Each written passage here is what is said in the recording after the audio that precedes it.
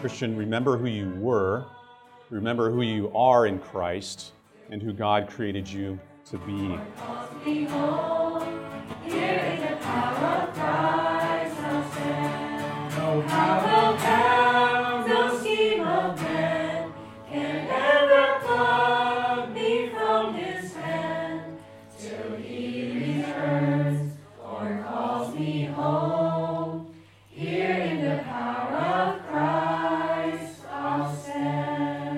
Well, this might surprise some of you, but I'm not Mako. Some of you, Mako was supposed to preach this morning, and as you know, he is ill, so prayers continue to go out to him and his family. My name's John, and I'm so thankful to be here again with you this morning to bring you God's Word. I pastor a small church in this city, Reformed Presbyterian Fellowship, as many of you know.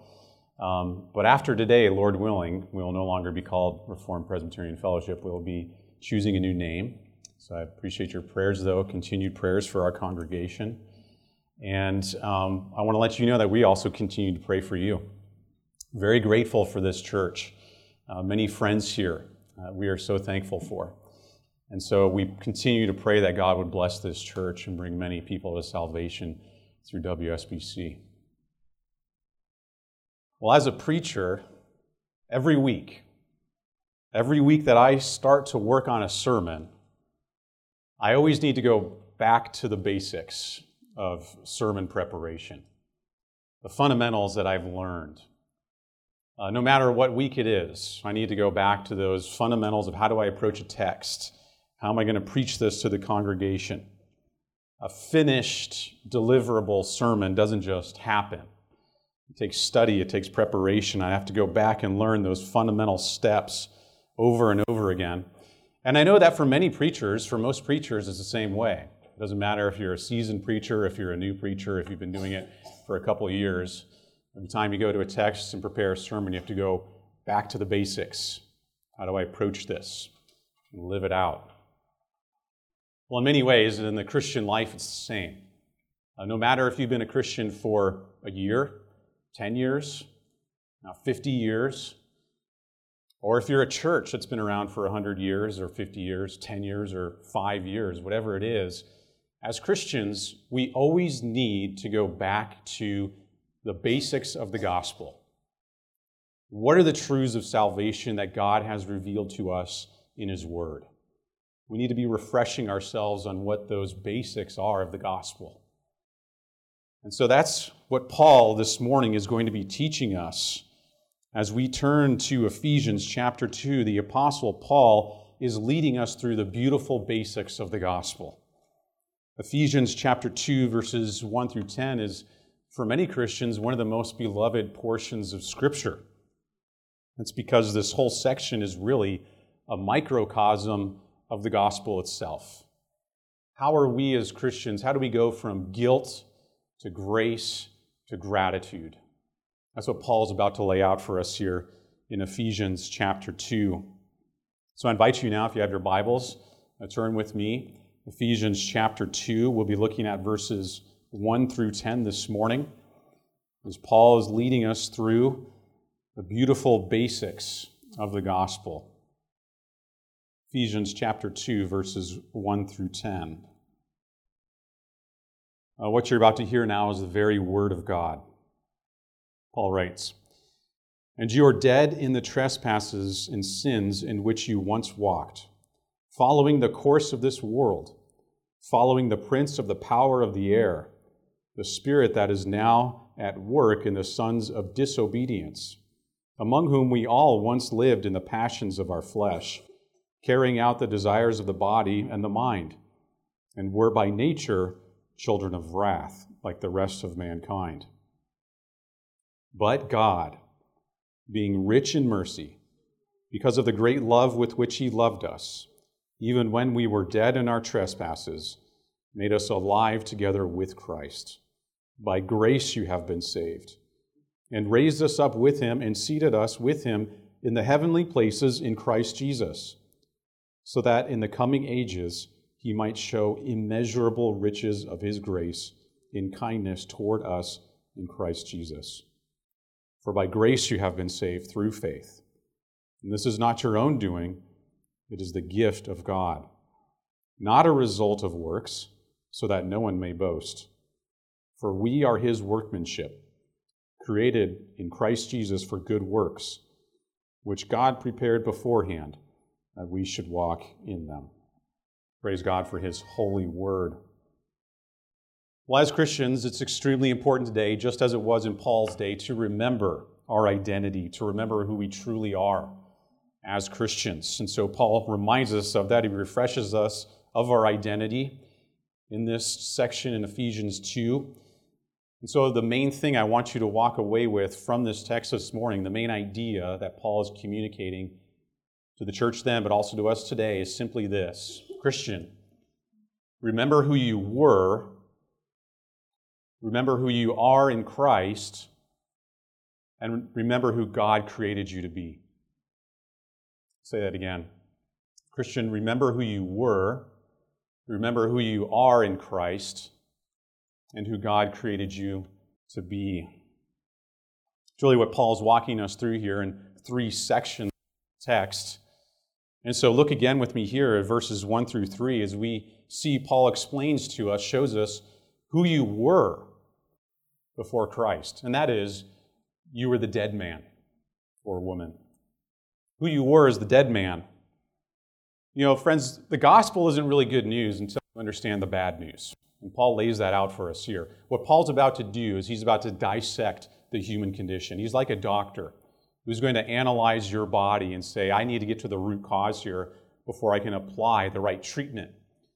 Paul's going to analyze and dissect really the human condition before he can apply the balm of the gospel. And the first thing that he says here is, who you were before Christ is the dead man. Notice this. There's at least 4 ways that Paul diagnoses the human sickness in sin. The first way, as he says in verse 1, you're spiritually dead before Christ. If you notice that, you go back to verse 1. It says you're spiritually dead. All people, in fact, Paul says, Jew and Gentile, spiritually dead. If you're to scan through those first 3 verses here, Paul goes back between these pronouns, you and we. Why does he do that? Well, Paul as a Jew is saying us, and you as Gentiles, also in the Ephesian church, right? 2 groups of people. The reason that he does that is because he wants to emphasize that no matter where you come from, no matter your background, no matter your race, your ethnicity, your economic status, your sex, whatever, your age, all of us are spiritually dead in our natural state. That's Paul's point here in verse 1. In fact, he says it many other places in Scripture too. Romans 6, for example, says there's no distinction, for all have sinned and fall short of the glory of God. The wages of sin is death, right? So friends, understand that. It's very important because the natural human condition is death, spiritual death. You are not a body out in the ocean, a spiritual body, so to speak, in the ocean, flailing about drowning, who's in need of help, of a life preserver. You are not spiritually incapacitated and just need CPR. Paul says you are dead in sin. Can dead people save themselves? Can dead people give themselves CPR? No, they can't. You can't rescue yourself if you're spiritually dead.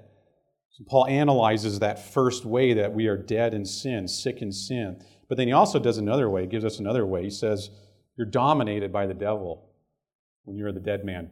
Verse 2, check it out. He says, unlike physical death where you can't move or do anything, in a spiritual death you can actually you're actually still active. Because Paul says before we're in Christ, we are dominated by the devil and therefore in active rebellion against God. He says in verse 2, you once walked in trespasses and sin, following the course of this world. What Paul means here is that when you're walking, that the way the Bible speaks of spiritually walking in something, it means a pattern or a lifestyle. And to walk in the pattern of this world is saying that you sin. That's your lifestyle is a sin. You have a sin pattern without any regard for God. Before sin entered the world, we as human beings were created to walk with God, right? Remember Adam and Eve in the garden, it says that they were walking with God. What does it mean there? Well, it doesn't mean they're physically walking with God because God is a spirit and does not have a body like man, right? They're spiritually walking with God, meaning they're obeying His rules, His commands. They're enjoying those commands. They're trusting Him, obeying Him. They fear Him with a holy fear. But when sin entered the world, that walking with God in the garden ceases, doesn't it? Now they're walking in a pattern of sin. And so fallen man willfully follows this evil pattern of sin in the world. That's what Paul's saying here. Why do we walk this way? Paul says in verse 2, because you're following the prince of the power of the air, the spirit that is now at work in the sons of disobedience. The word prince can also be translated as ruler. So he's ruling over you. That prince of the power of the air, in other words, the devil or Satan, is the invisible ruler of this world. That doesn't mean he rules everything, but he rules darkness and sin and evil and wickedness. And Paul says in 2 Corinthians 4, he's the god of this world, the god of sin, you could say. Well, the devil has two different kinds of schemes when it comes to ruling you in this world as a dead man. Now, one of those schemes is tempting you. It's putting evil thoughts in your hearts, tempting you to sin and disobey God. And as long as he does that, he has no dominion, no power, no rule. All of us are tempted. That's why he's called the tempter. But no human being who is completely, there is no human being who is completely shielded from that kind of attack.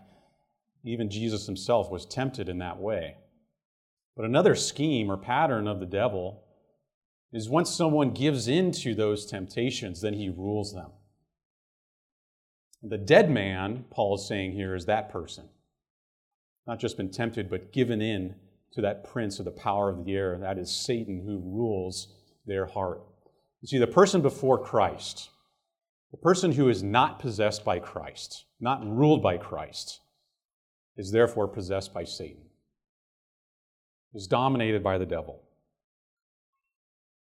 The devil dominates the spiritually dead. He does everything he can to turn people from obeying God. And this is the domination he used to compel Judas to betray Christ. This is the type of domination he used to compel Ananias and Sapphira to lie to the Holy Spirit. This is the kind of domination that he used to compel Simon Magus to try to buy the powers of the Holy Spirit. So in our spiritually dead state, we're all dominated by the devil and our wicked master.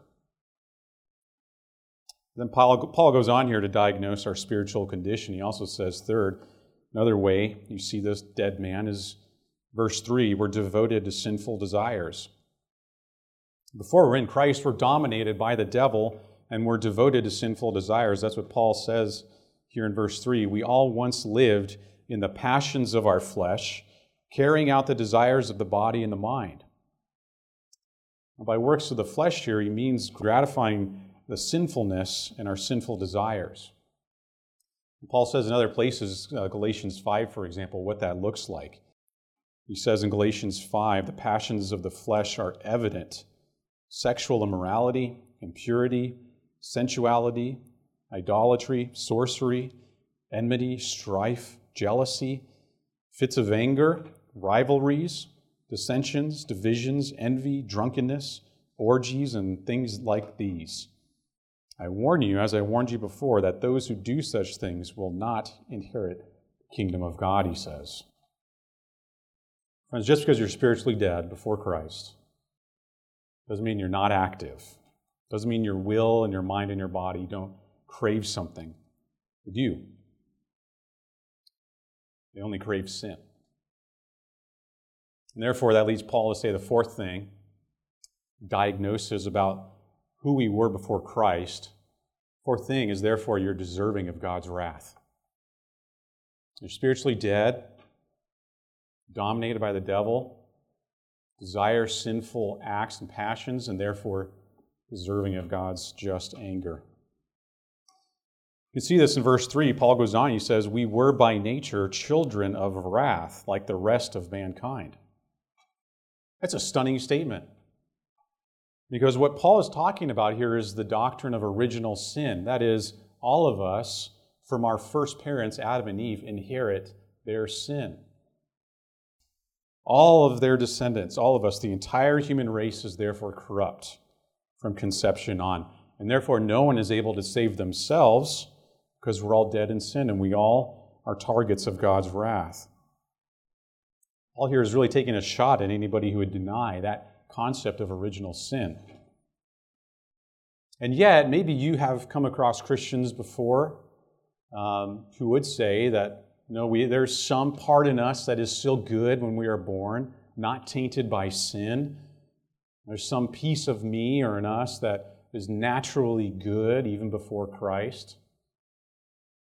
Well, friends, stop and think about that, because if that's true, if there's some piece of you that does not need saving, then there's some piece of you that therefore does not need the gospel, and doesn't need God.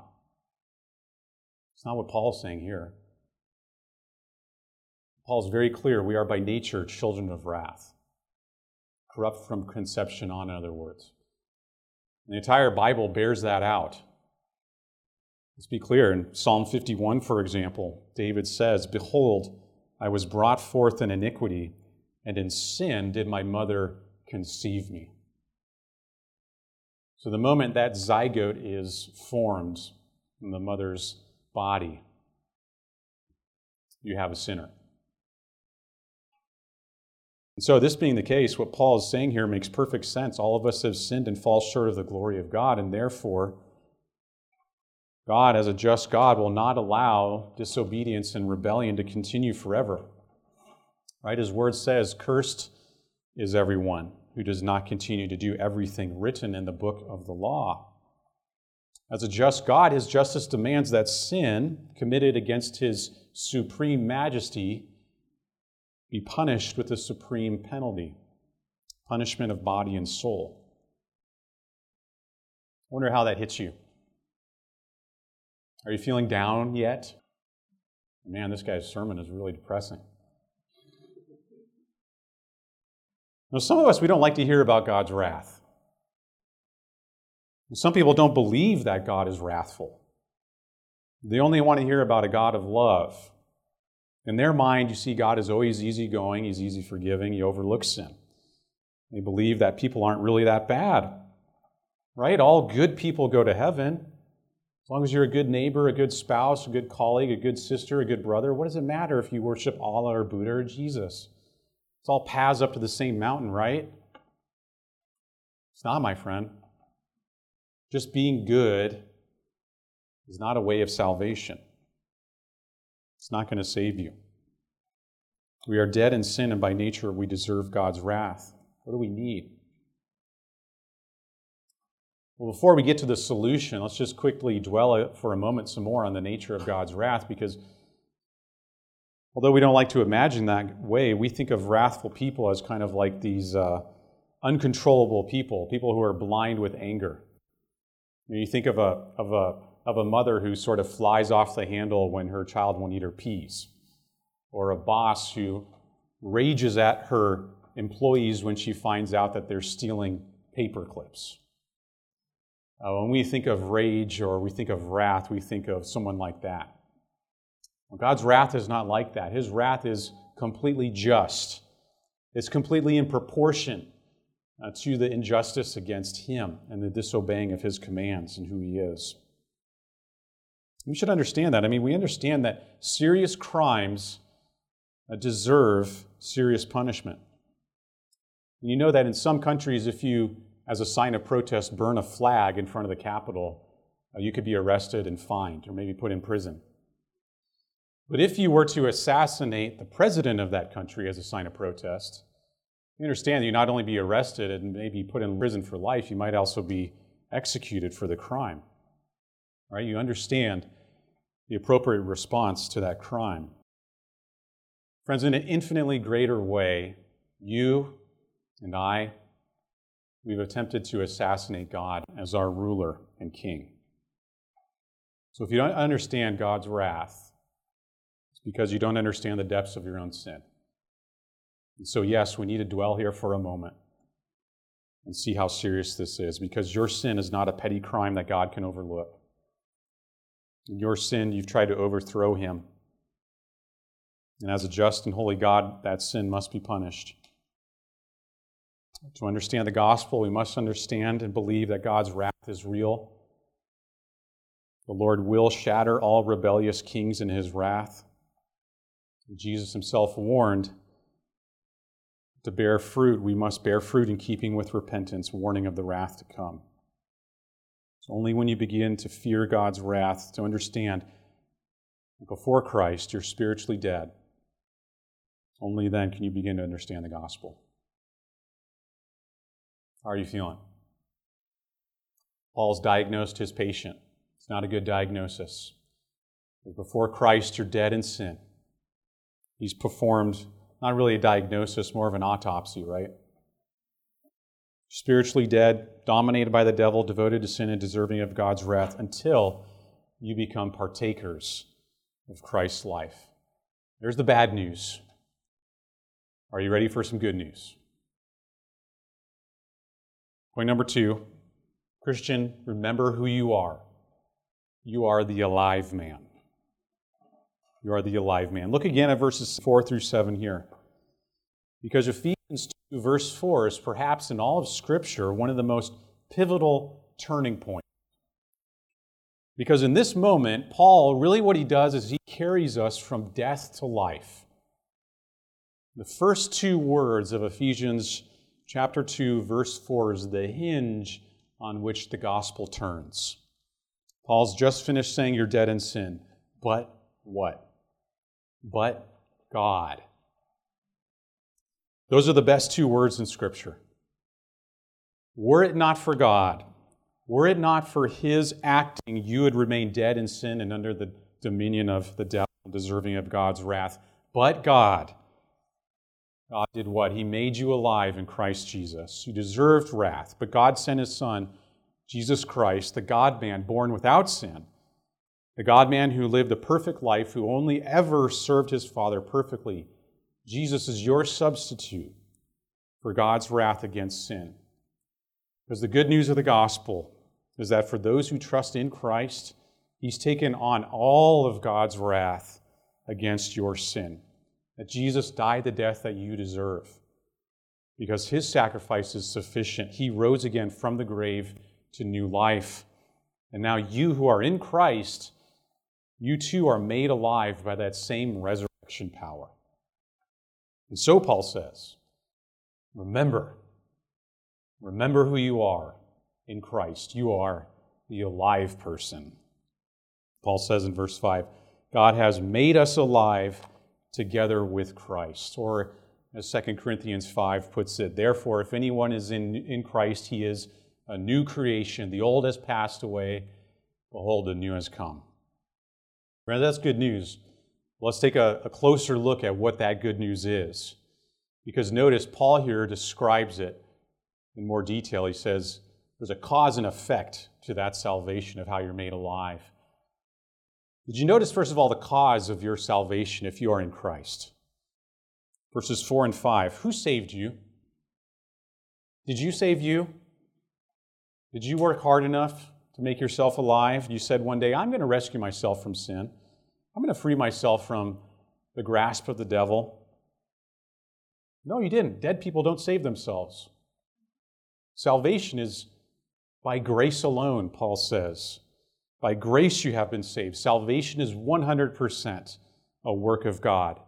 God doesn't save because how good you try to be. God doesn't even look down the corridors of time to see if you chose Him at some point and therefore He saves you. There's nothing in us in our natural selves that gives us reason for hope. But grace is God giving you what you don't deserve. Grace is God's unmerited favor. And the reason God is gracious, he says here, is because he's full of mercy and love. Paul says, "But God, being rich in mercy, because of the great love with which he loved us, made us alive in Christ." That's good news, because the Bible says that sin is a debt. A debt is something you owe that you can't pay, right? As sinners, we owe God perfect obedience to his law. And every day we fail to meet that law. We can't deliver. And when we can't deliver, we can't pay up, we're in debt. What happens to someone who's in debt? If you can't pay that bill, that mortgage on your house, what's going to happen? If you can't pay any of your bills ever, the bank's going to come or the police are going to come, you're going to go to prison. That's how you're going to pay for it, right? Friends, if you're in Christ, there's no debt so great that God is not able to pay.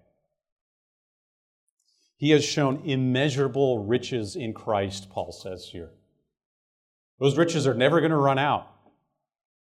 Who you were before Christ, all that sin, and you turn to Christ, all the sin, that debt that is built up, paid off in Jesus Christ because he was perfectly obedient for you. He never failed to make those payments, as it were. And so now in Christ, God showers you with his mercy and grace. You never need to fear that his riches will run out. They're endless in Christ. And so the cause of your salvation is not you. It's the grace of God because he's rich in mercy and love. Then notice here the effects of salvation when you are made alive. Verses 5 through 7. As Paul says, whatever has happened to Christ will happen to you too, believer. Notice the effects of salvation. First of all, spiritually alive in Christ. In verse 5, Paul says, where in sin you're dead in trespasses and sin, in Christ you're brought to new life. Just as Christ physically died on the cross and rose again from the grave, you too, if you're in Christ, you have spiritually already died to sin and risen again to new life. You experience that resurrection power even now. And so when you're in Christ, you're made spiritually alive in him. That changes everything about you even now, starting now. You don't have to wait for heavenly power. You don't have to wait for resurrection power. It's already working in your life today if you're a Christian. You have a new identity. Right? You no longer belong to Satan. You belong to Christ. He's your identity. As Paul says, I've been crucified with Christ. It is no longer I who live, but Christ who lives in me. The life I live now in the flesh, I live by faith in the Son of God who loved me and gave himself for me. Your identity as a Christian. It means you also have a new master. Right? Before you're dominated by the devil, he was your master. Now Christ is your master if you're made alive in him. You're no longer walking in the ways of the devil. You are again walking in the ways of God as we were meant to in the second Adam, Jesus. You also have the new ability to obey. When you're dead in sin, you only want to do one thing, that's sin, right? When you're a Christian, what do you want to do? You want to obey God's law. You have a new desire. Before you're in Christ, all you can do is sin. Now that you're a Christian, you have the ability to not sin. So Paul says in Romans chapter 6, you have become slaves of righteousness. Now that you're a Christian, you also have a new mind. Your mind is no longer constantly fixed on sin. Rather, Paul says in Romans 12, be transformed by the renewal of your mind, right? It's your heavenly act of worship. And friends, that's good news. The effect of being risen again by the power of the gospel is that you are made new. You're raised up with Christ too. You're seated in the heavenly places, Paul says here. Friends, if Christ is living and reigning in high right now on his throne, and what Christ experienced, you too will experience. Although we live in this wicked world right now, we have the promise that this isn't the end. One day you too will be glorified just as Christ is glorified. So whatever brokenness and evil and sin you see in the world around you today, as a Christian, you know it's not the whole story. In other words, you live with hope. The effect of salvation in your life, if you're alive, is you have a living hope in Jesus Christ. So today, whatever sin struggle you're fighting against, whatever physical malady, whatever emotional distress, you know it's not the end of the story. One day, maybe Christ comes first, or when you die, you'll be free of sin forever. When Christ comes again, you'll be raised, not just spiritually, but physically, just as Christ was, and we'll be free once and for all from sin and evil and brokenness. And that's a beautiful effect of salvation. So friends, before we turn to the last point, when you hear that, when you read that here in Ephesians, what does that cause in you? And I pray what that causes in you is to meditate on and to think on and praise God for His mercy and grace shown to you in Jesus Christ.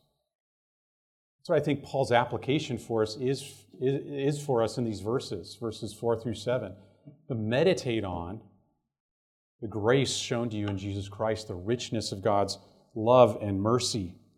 Don't be content to just know it. Please don't walk away today or any Sunday just knowing things about God. They need to penetrate your heart to the point where you're praising Him and thinking on them and giving honor to Him. John Owen once said, "Don't be content to have right ideas of the love of Christ in your mind unless you have a gracious taste of it in your heart." My friends, if you're not praising and loving God for His mercy now on earth, you're not going to be doing it in heaven. So meditate on God's love and mercy that He's shown you in Christ. My friends, that's not all. The good news doesn't stop there. Yes, you are made alive in Jesus Christ. You're no longer the dead man if you're a Christian. But one final thing that Paul teaches us here to remember, now, remember the person you were created to be. It's the final thing that Paul wants to teach us here in verses 8 through 10. Remember who you were created to be, and the person you were created to be is the working man, or woman, the working man. So following on this good news that we're made alive in Christ, Paul then teaches us who we're created to be. He says here in verse 8, "For by grace you have been saved through faith, and this is not your own doing, it is the gift of God." Now let me ask you a question. This time of your birthday, somebody gives you a gift, you didn't deserve it, what do you say? Say thank you. I heard somebody say it, right? At least I hope you do. Hope you know that. Someone gives you a gift, you say thank you. Why? They gave you something you don't deserve, right? You have gratitude. God gives you the gift of grace. What do you say? Say thank you. Paul's teaching us here, your first act as a Christian, as the working person, is an act of gratitude. God, thank you. I didn't deserve any of that. Thank you for your mercy and grace and love in Jesus. And the second act, then, is therefore humility. You realize, I didn't deserve this. I didn't do anything. If I really meditate on the love and grace shown to me in Christ, it should humble me. If I truly knew that as a dead man, if I really hit my heart this morning, the depths of my sin, God would save me, sinner. It should humble me. That's the first work, gratitude and humility that we are to give as the working man, that people are still actually impacted, you could say, when we are made alive in Christ, to give thanks to God. Notice even our faith is not our own work here. Some people might think, well, surely my faith, my decision is actually my own work, right? That's not what Paul says. He says in verse 9, it's not a result of works, so that no one may boast. You have nothing to boast about when you're a Christian, not even your own faith. Even that is a gift. And friends, that's a comfort. That should be a comfort to you. And you don't have to work for your salvation, even your faith. So when you're not feeling like your faith is strong, I don't know if you ever feel like that. I feel like that sometimes. My faith is so weak. Am I really a saved Christian? Friends, what does Jesus say? If your faith is like a mustard seed, that's all you need. God gives you sometimes the faith like a mustard seed. It's okay. He's going to grow that seed into greater and greater faith. But do not doubt He's given you the gift of faith to believe in Christ. And so be grateful and be humbled by that. But then notice again, as Paul says in verse 8, he says, you have been saved. You have been saved. Those word choices are deliberate. It's not you are saved. And the original language bears this out. You have been saved is actually communicating an ongoing effect. You have been saved means something happened in the past, but it has ongoing significance for you today. That's the effect of the gospel. What Christ did in the past, 2,000 years ago, happened, saved you, but its effects are still going on today in your life and in the lives of all believers. And so, the gospel enables us to walk in good works. That's what Paul goes on to say here in verse 10. For we are his workmanship, created in Christ Jesus for good works, which God prepared beforehand that we should walk in them. Once again, isn't that beautiful that walking that was destroyed in the garden with Adam and Eve is now once again possible through Jesus Christ, to walk in good works, to obey God's commands, to delight in them, to trust in him, to honor him, and to worship him. And so the gospel enables you now to think and say and do those things that honor God in every area of your life. As a Christian, in your job, you're now enabled to tell the truth in all circumstances, to fight falsehood and lies. As a Christian, you're now able to put to death that sin of anger that might have ruled your heart before. As a Christian, you're now able to put your hands to good work and to fight off the temptation to steal. As a Christian, you're able to love your spouse well. Husbands, as Christ loved the church, you love your spouse. And wives, as you submit to your husband, you also display the love of Christ. See, the gospel enables you to live differently from the world around you. Those are the fruit of our salvation. But notice here as we conclude, Paul doesn't give specific exhortation. He doesn't give specific applications of what this looks like in our lives. He doesn't actually in detail point out, now what does this look like in your job or your marriage or your friendships and so on. At this portion in the book of Ephesians, what Paul is doing is he's really expounding the truths of the gospel, the doctrine, and then in the second half of the book, he's going to get down to specifics. Now, how does that apply? In chapters 4 through 6, he's going to really apply it to the lives of the church. What Paul's doing here for the Ephesians and for you today, this morning, he said he wants you to think about this. He wants you to meditate on it. He wants you to remember the beautiful basics of the gospel. He wants you to dwell on the immeasurable riches of it. Because Paul knows that when a Christian really dwells on the realities of the gospel, when a Christian deeply reflects on who he or she is, who he or she was and now is, and who they're made to be, Paul knows that when a Christian does that, they'll naturally seek to desire to live a life that glorifies God. Is that your desire this morning? You desire to live a life of gratitude in response to God's grace? And if you're truly saved, bless God for the richness of his mercy and love towards you. And if you're truly saved, you'll sing his praises every day of your life. And if you're truly saved, you'll seek to walk in his ways in every aspect of your life. So remember the beautiful basics of the gospel. Who you were, the dead person, who you are in Christ, the alive person, who you're meant to be, the working person. Let's go to God now and ask his help to do that. Please pray with me. Our gracious God and ever-blessed Father, who, as they were carried along by your Holy Spirit, we ask now that as we think on and meditate on the truths that we've just heard proclaimed by the power of your Holy Spirit, that you'd help us to read, mark, learn, and inwardly digest them. Pray, Father, that we would not just be hearers of these words, but doers of the word as well. We ask it in Jesus' name. Amen.